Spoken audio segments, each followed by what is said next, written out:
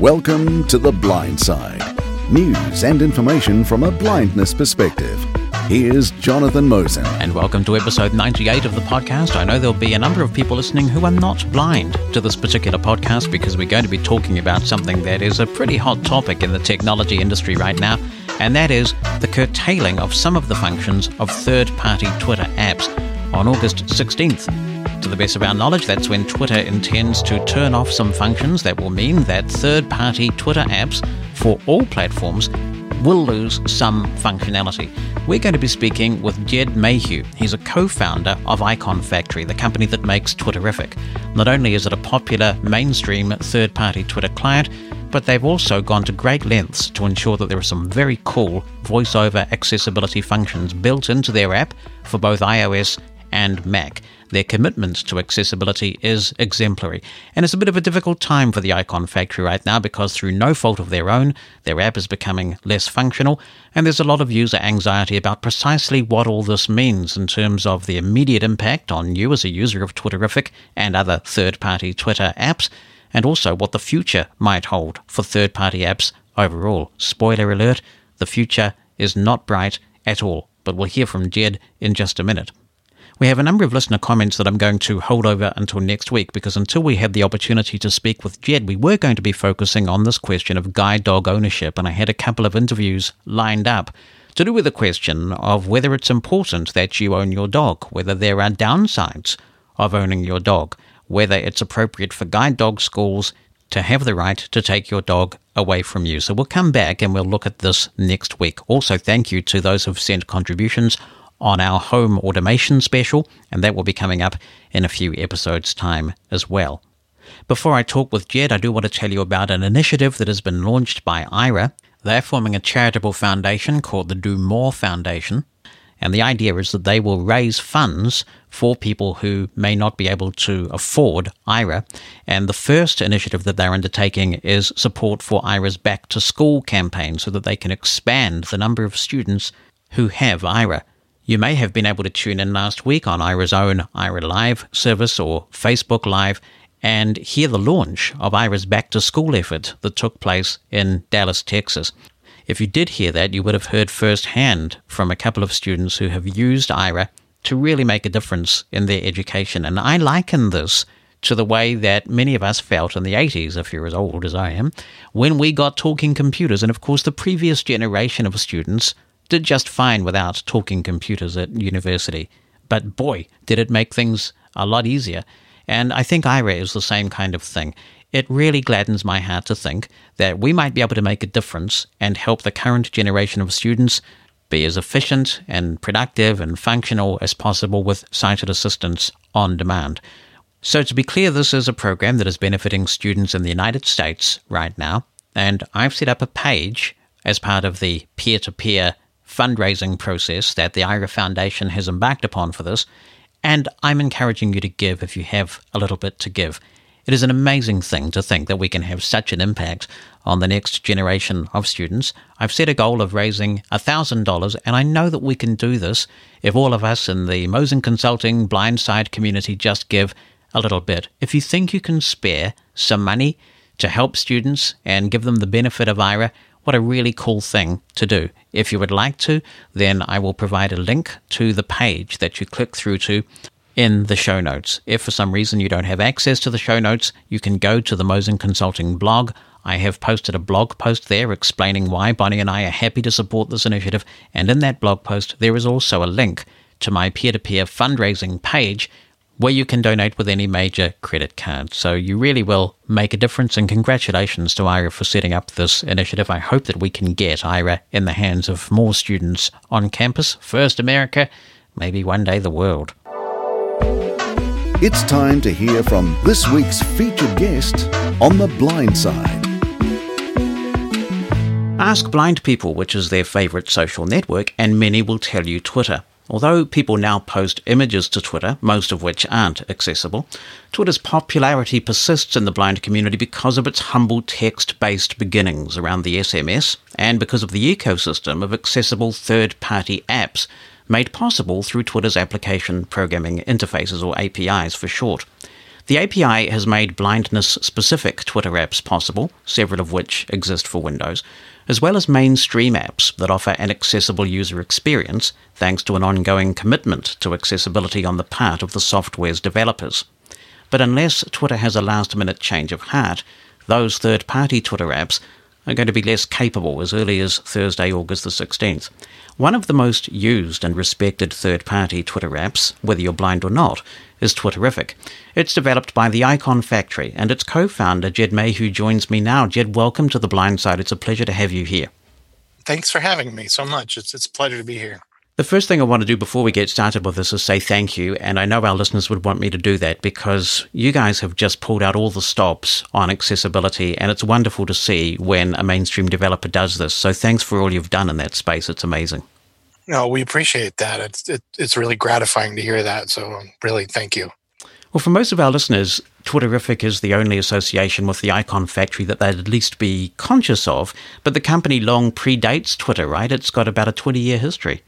Yeah, we did. We recently celebrated our 20th year. We started in 1996, actually, but we incorporated in 2000. So we've been around for quite a while and in the software space and on the iPhone as long as it's been there, which is pretty cool.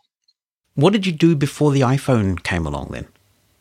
We started as primarily as an icon design and graphics design company, doing icons for CD-ROMs for kids. We got jobs as multimedia designers at a little firm in Greensboro, North Carolina, in the United States, doing educational software, and making icons was part of our job, our description for that. And over time, we did more and more icons, and then eventually, the company that we were working for got bought and then by MCI at the time, and then they went out of business, and we did some other stuff. And then in the meantime, we started doing icon design on the side as freelance work, and that grew. We did more and more freelance projects for icon stuff. We did app icons for Microsoft Outlook Express. We did them for Keychain for Apple. Eventually did them for Windows 95, Windows XP, and Windows Vista. And we started designing software to collect icons on the desktop, on the Mac desktop, so that people could, organize them and customize them and all of that.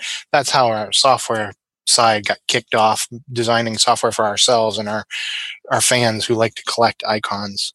And then when the iPhone came, everything changed. It took off from there, and Twitter was born around right before the iPhone, around the same time, and it was a confluence of things, really. And we've been going strong ever since. Yeah, so you have a pretty impressive client list there. How much of the original team is still with you after 20 years? The original founders all 5 of us are still here. That's amazing, isn't it? Because there's often a lot of, acrimony in the tech industry, or people get a better gig or whatever. So for that group of you to stay that long is very rare. It is rare, and I'm always gratified with that. We always love what we've done, and we love working together. And we've had the privilege of working with some really talented people over the years, and I think that's part of the reason why. So we're fortunate in that respect. Tell me about the story of Twitterrific. How did it come to be that you decided to invest developer resources in developing a Twitter app of all things? It's really the brainchild of Craig Hockenberry. He's our senior developer, and we started using the Twitter social network, around the time when it had just come out in 2007. And then in the fall of 2007, there was a South by Southwest, I think, or around December. I can't remember the exact date, but it was sometime in 2007, South by Southwest came about. And Craig actually he had a brainstorm for Twitterrific for a desktop client to read the Twitter stream instead of having to go to the website, because back then, if you wanted to read or post tweets, you had to go to twitter.com. And they weren't even called tweets back then. They were called posts or updates, And Craig came up with this idea of what if we didn't have to go to the Twitter website? What if we had a Mac desktop app that did it for you? And he coded up a really rough Mac app that would load your Twitter feed into the app and let you see it and interact with it. And it was really popular. And then South by Southwest came along and it had kind of exploded after that. A lot of people discovered it and used it. And then not long after that, the iPhone was announced. And as soon as that was the case, people started breaking into it, jailbreaking it. And Craig experimented with getting Twitterific on the iPhone. This was even before the App Store. There was no such thing as third-party apps at that time. You had to hack into the phone to do that. And he did it. He got it running, and it was just as awesome as we thought it was going to be to have Twitter in your pocket, wherever you went, which was pretty darn cool. And then shortly after that, in 2008, I believe April, the App Store was born, and Twitterific was the first third-party Twitter app on the App Store. I think there was one other, or maybe two others, but those other ones that were there at the store are no longer in existence. Twitterific is the first and still the existing one from back then. If you'd asked me 10 years ago if this would be the case, if we'd still be supporting Twitterific and loving it, and people would still be using it, I would never have said yes. Right. I just never would have expected that. You're bringing back all sorts of memories for me. Of course, in the early days, the prompt was, "What are you doing?" Right? That was what they said. What are you doing on Twitter? Right, exactly. And people used to criticize Twitter for being, who really cares about what people had for breakfast? And it's evolved. And that's the interesting thing about Twitter, really, is that it has evolved the way the users have wanted it to evolve, at least up until a certain point. It was actually end users that invented the concept of mentions and the name tweets and the concept of retweets. All those things came from the grassroots. Yeah. Craig actually contributed. I mean, the origin of the word tweet is because of Twitterific and Craig. So he has a post on his blog about that. It's fascinating. There's a long, detailed oral history of how that came to be. And it's really weird and cool to be able to say that we contributed to that and to some of the other key Twitter features like mentions and lists and things like that. People don't know that. They don't have that long of a memory.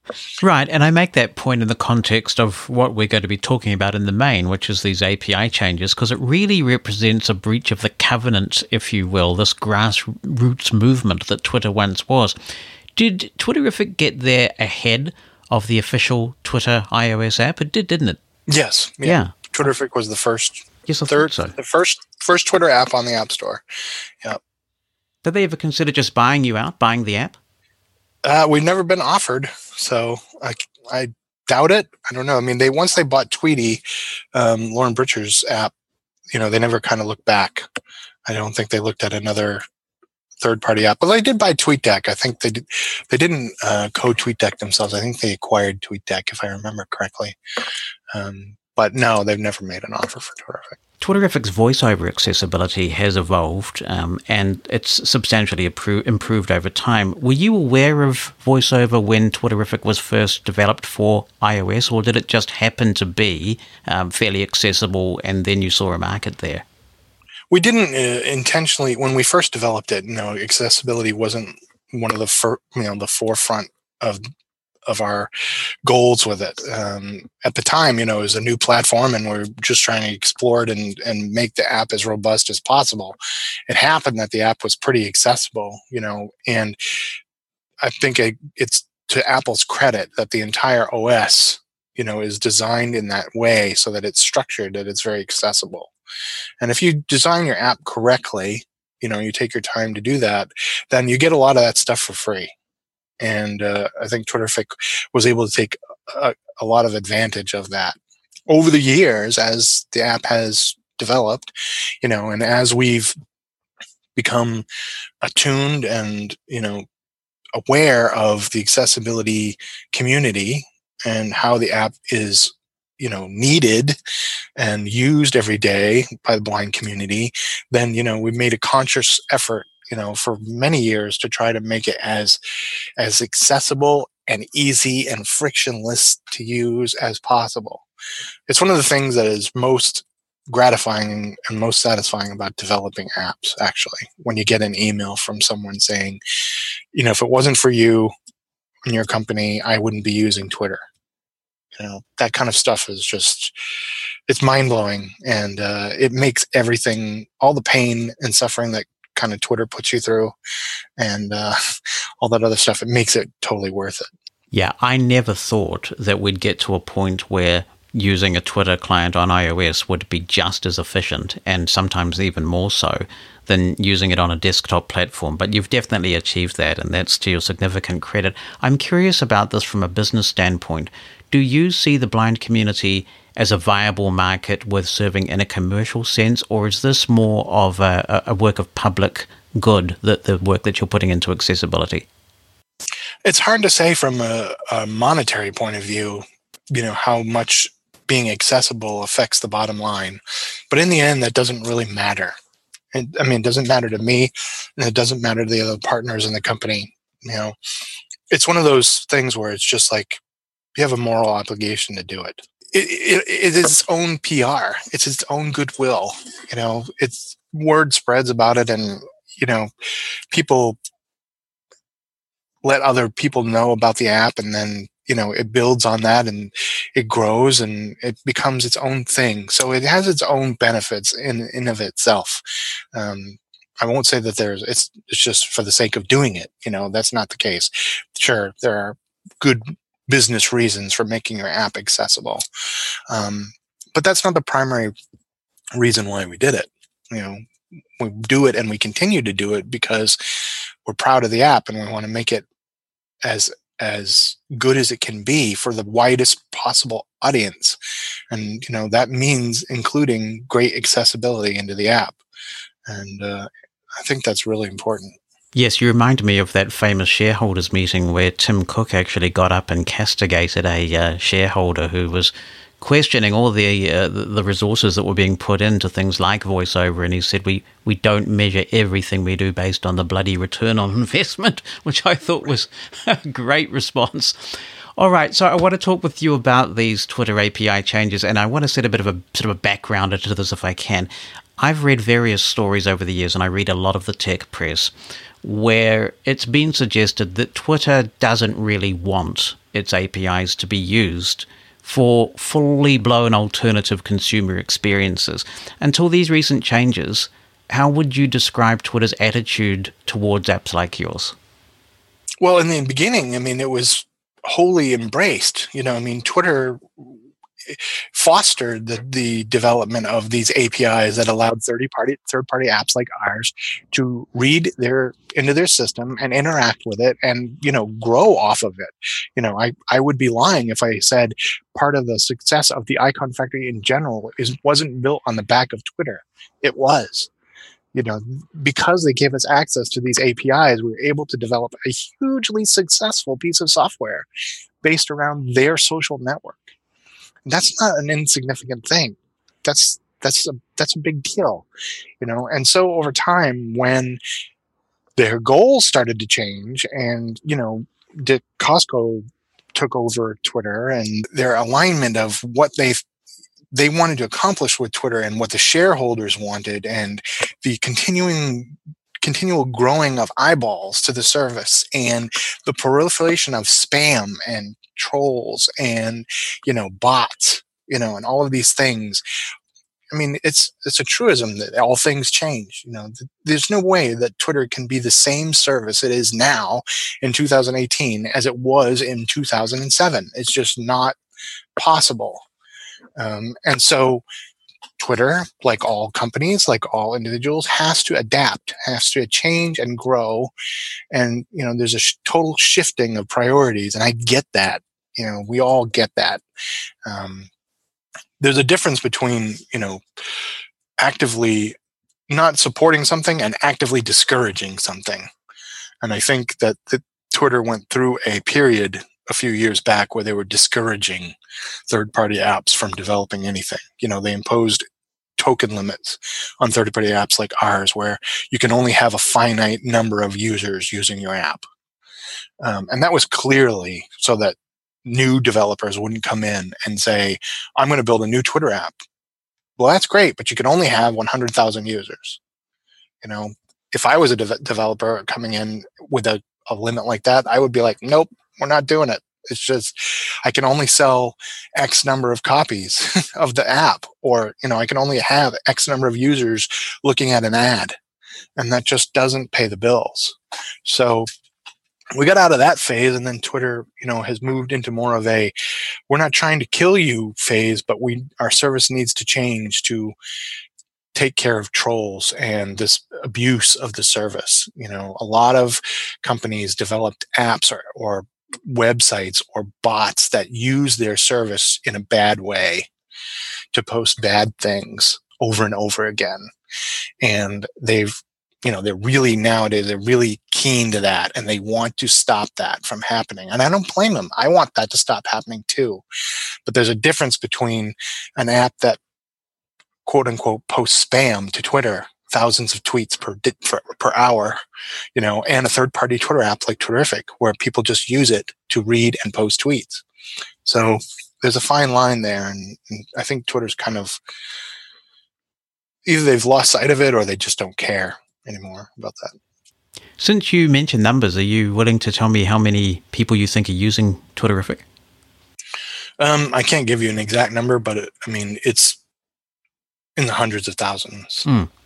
And I may be looking at this through rose-tinted glasses or something, but it seems to me that the Twitterrific users, those who are using any of these third-party apps that offer a more traditional, chronological experience with some power features, I would have thought they are the users that Twitter would be wanting to keep engaged with the platform, because generally the quality of what they're contributing is consistent, it's not automated, and it's reasonable. You'd think that, and I would agree with that. But there's nothing in what they've said or done in the last few years that would go to prove that. I think it's more along the lines of they want more people engaged, not whether they're, quality users or not, I can't say. Twitter has gone from a service where friends communicated with each other to something where you log in and check the news, or you check today's events, or you keep up with the most popular celebrities. It's used less and less for a quote unquote social network. And I think that's part of the reason why these things are happening. And yet that's what's causing people to gravitate to Twitterrific, who like the experience the way it was. They don't want an algorithm to mess with their timeline. They want to be able to pop in and see chronologically what's happening. So right. in essence, it's kind of earned a place for Twitterrific, the more of these changes that come about. That can be said of any third-party app. We display tweets in the order that they appear chronologically. We don't put other people's likes in their timeline. We don't show promoted tweets. There's all these things that Twitter has added over the years that we don't have, partly because they don't provide that in the APIs. But that's one of the appeals of third-party apps like Twitterrific. It's the bare bones Twitter. It's the good stuff. It's all the signal and not the noise. Is that a potential area of compromise that might have been explored, though? Because clearly, if you're not showing promoted tweets, then that is a revenue problem for Twitter, because they're selling these on the basis that they can expose those tweets to a wide range of followers. Yeah, I would say so. And we were perfectly willing to display promoted tweets, if they had given us an API for it or included the promoted tweets in the streams, but they never did. Why? Probably because third-party apps account for such a tiny fraction of the overall Twitter audience, the people that use Twitter. So why bother going through the hassle of doing that work so that third-party apps can show promoted tweets when it's just like 0.01% of all people who use Twitter?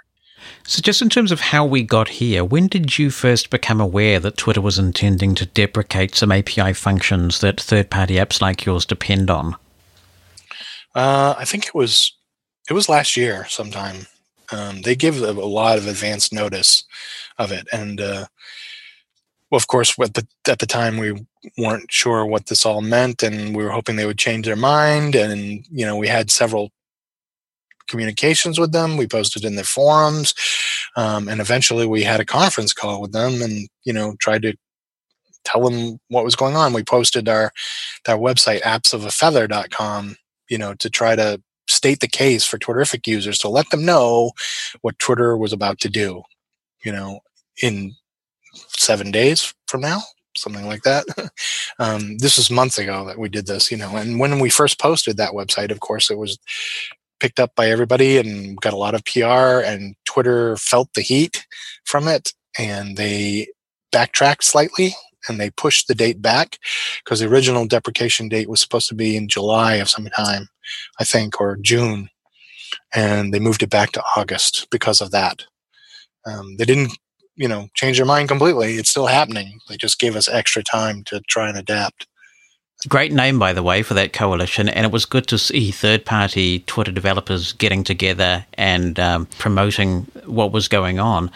But what happened then? I mean, I presume that once the Apps of a Feather Coalition got that extension, you would have been hoping that you and the Twitter people would get around the table and hopefully come up with a way to preserve as much of the existing functionality as possible. Did that not happen? Did talks break down? What happened then? No, they didn't break down. I mean, we had a frank and honest discussion with them, and they, to be honest, they provided a way for third-party apps like ours to still have these features. You can, if we wanted to, and we're willing to pay the price for it, we could access live streaming and push notifications for Twitterrific. But the cost is so high for a small developer like ourselves that it might as well be, the moon. The cost is just prohibitively high. We'd have to charge individual users something on the order of like $18 for a subscription per year, per user, in order to cover the costs of those enterprise APIs. And so, given that, and given the fact that, this was the course that Twitter had and they weren't going to change course, we decided that we had no choice but to pull these features from the app. Will the app still function? Absolutely. Twitterrific isn't going anywhere. You can still read Twitter. You can still post to Twitter. You get still all the best parts of Twitterrific, the chronological timeline, all of these other things. What you do not get is live tweets. You can't just have your device up or your Mac up and have tweets stream in live succession. Most of the time that's not a big deal, because when you're out and about, you launch your Twitter app and you check tweets, and new tweets come in, you read them, and then you're done. You don't sit there and actually watch the screen scroll by as new tweets come in, except maybe during a live sporting event or a news event, something like that, where it's very important to see what's happening live. So that one's not a huge deal for us. The other one is more important, which is push notifications. Twitter is deprecating the API that allows third-party apps to notify users when one of their tweets is liked or retweeted, or even when you receive a direct message. You can't get a push notification that you've just received a DM. And that is more annoying. There's ways around that, and we've posted on our website, what we hope people will do is, activate the push notifications on the official client. Get your pushes for your likes and your retweets and all of that through the official client, and still use Twitterrific for everything else. Use Twitterrific for posting, reading, blah, blah, blah. But when someone likes one of your tweets, you're going to get a push from the official Twitter client. So it's kind of a janky way to do it, but it's possible. I see that some other third-party Twitter apps are suggesting that they may be able to deliver push notifications within maybe a couple of minutes delay. Is that something that you also explored? We haven't given up on that, and that may be a possibility. It's a lot of work to do that. Basically, we have to poll your timeline after the tweets come in and are loaded onto the device, and then construct the database based on that, notify you, and so on. We haven't decided whether that's worth the amount of cost involved in order to do that. We haven't said no, but we haven't said yes to it either. We want to see how people are going to get along without push initially first.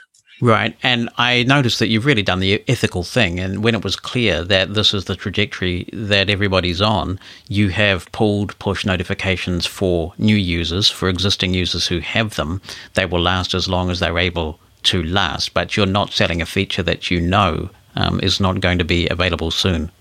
We had to do that. I mean, there was no choice. It's not fair to charge people for a feature that's going to be removed in just a couple months. So we tried to get that update out in the App Store as soon as possible to turn off push notifications. A lot of people will still complain. A lot of people will say we ripped them off, but there's nothing else we could do. It's out of our hands at that point. Right. It's hardly your fault that the rules of the game got changed on you. Let's look at direct messages, because there was some suggestion that third-party apps may not be able to offer DMs to people. Will people, they won't be pushed, obviously, but can people still go in after these changes and read and respond to direct messages? Yes, they definitely can. You can still use direct messages in third-party apps like Twitterific. You just can't receive a traditional push from Twitterific. We used to have, prior to this, we had a version of the app for your Apple Watch, and you could get a notification on your Apple Watch from Twitterific letting you know you got a DM that you could reply to. You won't be able to do that now. So unless you turn push on for the official client, you won't know that you've got that DM unless you actually launch the app and then let the tweets load in and the DM load in, and then you'll see the little dot inside the app saying, hey, you got a DM. You need to reply to it. See, I understand why you had to keep your powder dry while you were talking to Twitter and seeing if you might be able to work something out, if they would offer some sort of reasonable discount for your access to the API.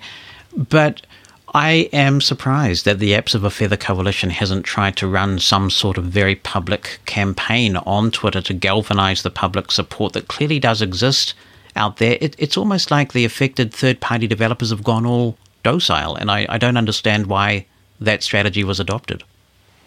I think it's partly because we're tired of fighting them, and you can only, like in our conversations with Twitter, we haven't talked to like Jack or the actual the big guys at Twitter. We're always talking to the lower level guys, and those people are adamant that this is the way it is and there's not going to be any changes no matter what we do, and at some point you just got to say, okay, we can't spend any more time on this. We have to make a living and we have to devote our energies in other places. We're fortunate in that we have other software we can concentrate on. Some companies don't. Their whole existence is a Twitter app. And so for them, it's a little bit more of a dire situation, and they may choose to fight it more, but I think they see the writing on the wall as well. And eventually I think it's going to come a point where Twitter is just going to say they're going to shut off the API for third-party apps. And that's the real risk in continuing to develop and try to push for, these kinds of services from Twitter, because at some point down the line, that just won't work.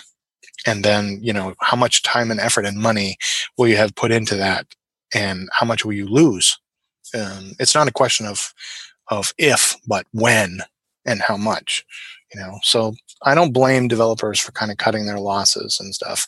I mean, like I said, we're not giving up on Twitterific. Twitterific is still in the App Store. It's still working. It will work until it just can't work anymore. I love the app myself. We all do. We all use it personally every single day. I don't want to use the official client. I hate it myself. So we're going to keep it running as long as we possibly can. But you are anticipating a time when Twitter will just switch it all off. Definitely. No, don't know when that will be. But there will come a time when it will just be not feasible for Twitter to continue using, to support an API that feeds third-party apps. Right now they're not doing anything that would, actively turn it off. But at some point they're going to make a change or they're going to upgrade something. And one of the consequences of that upgrade is going to be, well, now third-party apps won't be able to get the service anymore. And they are just going to let that happen. Does that mean that there will not be any or many updates going forward for Twitterific? That, as you say, it'll just sort of sit in the App Store and work until it doesn't? Hopefully not. And we want to continue updating the app. We have a lot of good ideas about features that we want to improve in the app. We just had an update not too long ago that added a couple important features. One of them, accessibility-wise, which was the ability to turn off emoji. Yes, thank you. Thank you. Yeah, that was a big one, and I'm glad we got that update out. We had a lot of people asking for that, and I became aware of that too, because I bought a new car and it uses Apple CarPlay, and all messages and everything in CarPlay are read to you. You can't use the screen while you're driving, which is a good thing, obviously. But I became keenly aware of how emojis were spoken via CarPlay and Siri while driving, and it was annoying for me. And if it's annoying for me and I'm sighted, it had to be annoying for blind people. Yeah. And so we added that in the last update, and we've gotten so much good feedback about that one. They're just like, thank you. I am so happy you added that. So we want to keep doing things like that. We want to keep improving the app in ways that Twitter isn't in their official app, and I will say, as long as the app keeps making money and can sustain itself, then we'll do that. When the day comes when it can't, will be probably the day we stop working on it. All right. What about other social networks that are trying to be alternatives to Twitter? And I don't know a lot about these, but some of the geeks that I follow on Twitter say, just give up on Twitter. It's becoming too commercial. It's lost its way. And there are alternatives out there that are trying to build a kind of a version that was like Twitter in the old days. Would you consider supporting any alternatives like that? Oh, definitely. We've thought about that and have had some talks with some of them recently. So I'm not saying no to that at all. There are some people in the Icon Factory who are hesitant to once again pin their hopes on the back of someone else's APIs. It's like, fool me once, shame on you; fool me twice, shame on me. They don't want to. They'd rather build something that doesn't rely on other people's services, and I totally get that. But at the same time, there are a lot of good ones out there. Microblog is one of them. Manton Reese's effort, and we've talked with him, and we would like to do a client that eventually would support Microblog. We're just kind of feeling things out right now and seeing where they're going to go and which one of these services is going to still be around in a few months. Yeah. Because I'm interested about the use case of the way that blind people use Twitter, perhaps compared with the way that others do. And you were making comments about how Twitter was originally a way to kind of hang out with your friends and exchange information. There's still a lot of that going on in the blind community. And I think this is one of the really interesting things about the internet in general, that if you have something in common like a disability, and from all around the world you can come together and feel a part of that community and exchange ideas and solutions and discuss common problems, that's a very powerful feature of social networking and the internet in general. And I think that that's where some of these alternative microblogging type services may really come into their own for the blind community. Right. I agree with that. And like one of the good things about microblog is, and which I think is a brilliant idea that Manton came up with, which is you have no concept of following and follower counts. You have no way of knowing how many people are following your posts on microblog. There's no count there like there is on Twitter. So you kind of remove that need or incentive to, always have more and more eyeballs on you. You're doing it for the communication of it. You're doing it for the community of it. You're not doing it to be Kim Kardashian and have 3 billion followers, So there's a lot of good there. There's a lot of good stuff and ideas there. And I really hope it succeeds. Well, Ged, I know it must be a pretty demoralizing experience for that you and the team are going through. But again, I just want to end the interview the way we started, by saying thanks for all you've done and to reassure people that, you're probably going to have to install that first-party Twitter app if you want push. That Twitter Fix not going away, and most of the features will still work, and it's still going to be the great app it's always been. And I really appreciate both the time you've given us today and all you've done for the blind community in terms of accessibility. Really, again, appreciate that. It means more to us than to hear that. And it really is so heartwarming and gratifying to be able to be a part of that. And we hope to be able to continue that well into the future. That's Ged Maheux, co-founder of Icon Factory, makers of Twitterrific for iOS and Mac. When Twitter announced its API changes, the blind side reached out to their PR people and said that we'd love to be able to speak with someone from Twitter about why they're making these changes, but also to talk about accessibility initiatives. While that invitation still stands, we have never had a reply to that request. If you're using one of the blindness-specific or even non-blindness-specific Twitter apps for Windows, it appears that the impact of these Twitter API changes for now is going to be fairly minimal. The streaming API will go away, and that means that you may have to manually refresh more often than not. But of course, you're not getting notifications from these third-party apps, so the deprecation of notifications in the form that they've been used by third-party apps won't affect those Windows apps. As you could clearly hear from Ged, he doesn't expect third-party apps to exist forever in the Twitter ecosystem, so we do need to keep the pressure on Twitter about first-party solutions that are not just accessible, because as we know, accessibility is only one part of this. It's also efficiency that counts as well. And that is where, despite the fact that the website is full of keyboard shortcuts and Twitter have clearly gone to some lengths to ensure accessibility, I would certainly argue that a website is no replacement for the efficiency that you get through a dedicated app that is fully accessible in the same way that some of these blindness-specific Windows clients are, or even something like Tween. It'll be interesting to see if the Icon Factory does end up embracing any microblogging service other than Twitter, and if that occurs, wouldn't it be great if there could be a consensus around that, so that some of the third-party apps for Windows in the blindness space currently supporting Twitter would support the same microblogging service or services as the Icon Factory chooses to embrace. That way, at least for discussion affecting the blind community, we may all be able to migrate to a platform that is embracing of third-party apps and accessible. Before we go, a listener comment from Mike May. I'm holding a lot of listener comments over until next week when we will be talking once again about the guide dog ownership issue. But here's one from Mike May, and he says, regarding skydiving, I imagine a number of blind guys have done this solo. I did once in 1983. I am pretty sure that Harry Cordelis, the blind marathon runner, has done it, as well as Tom Sullivan.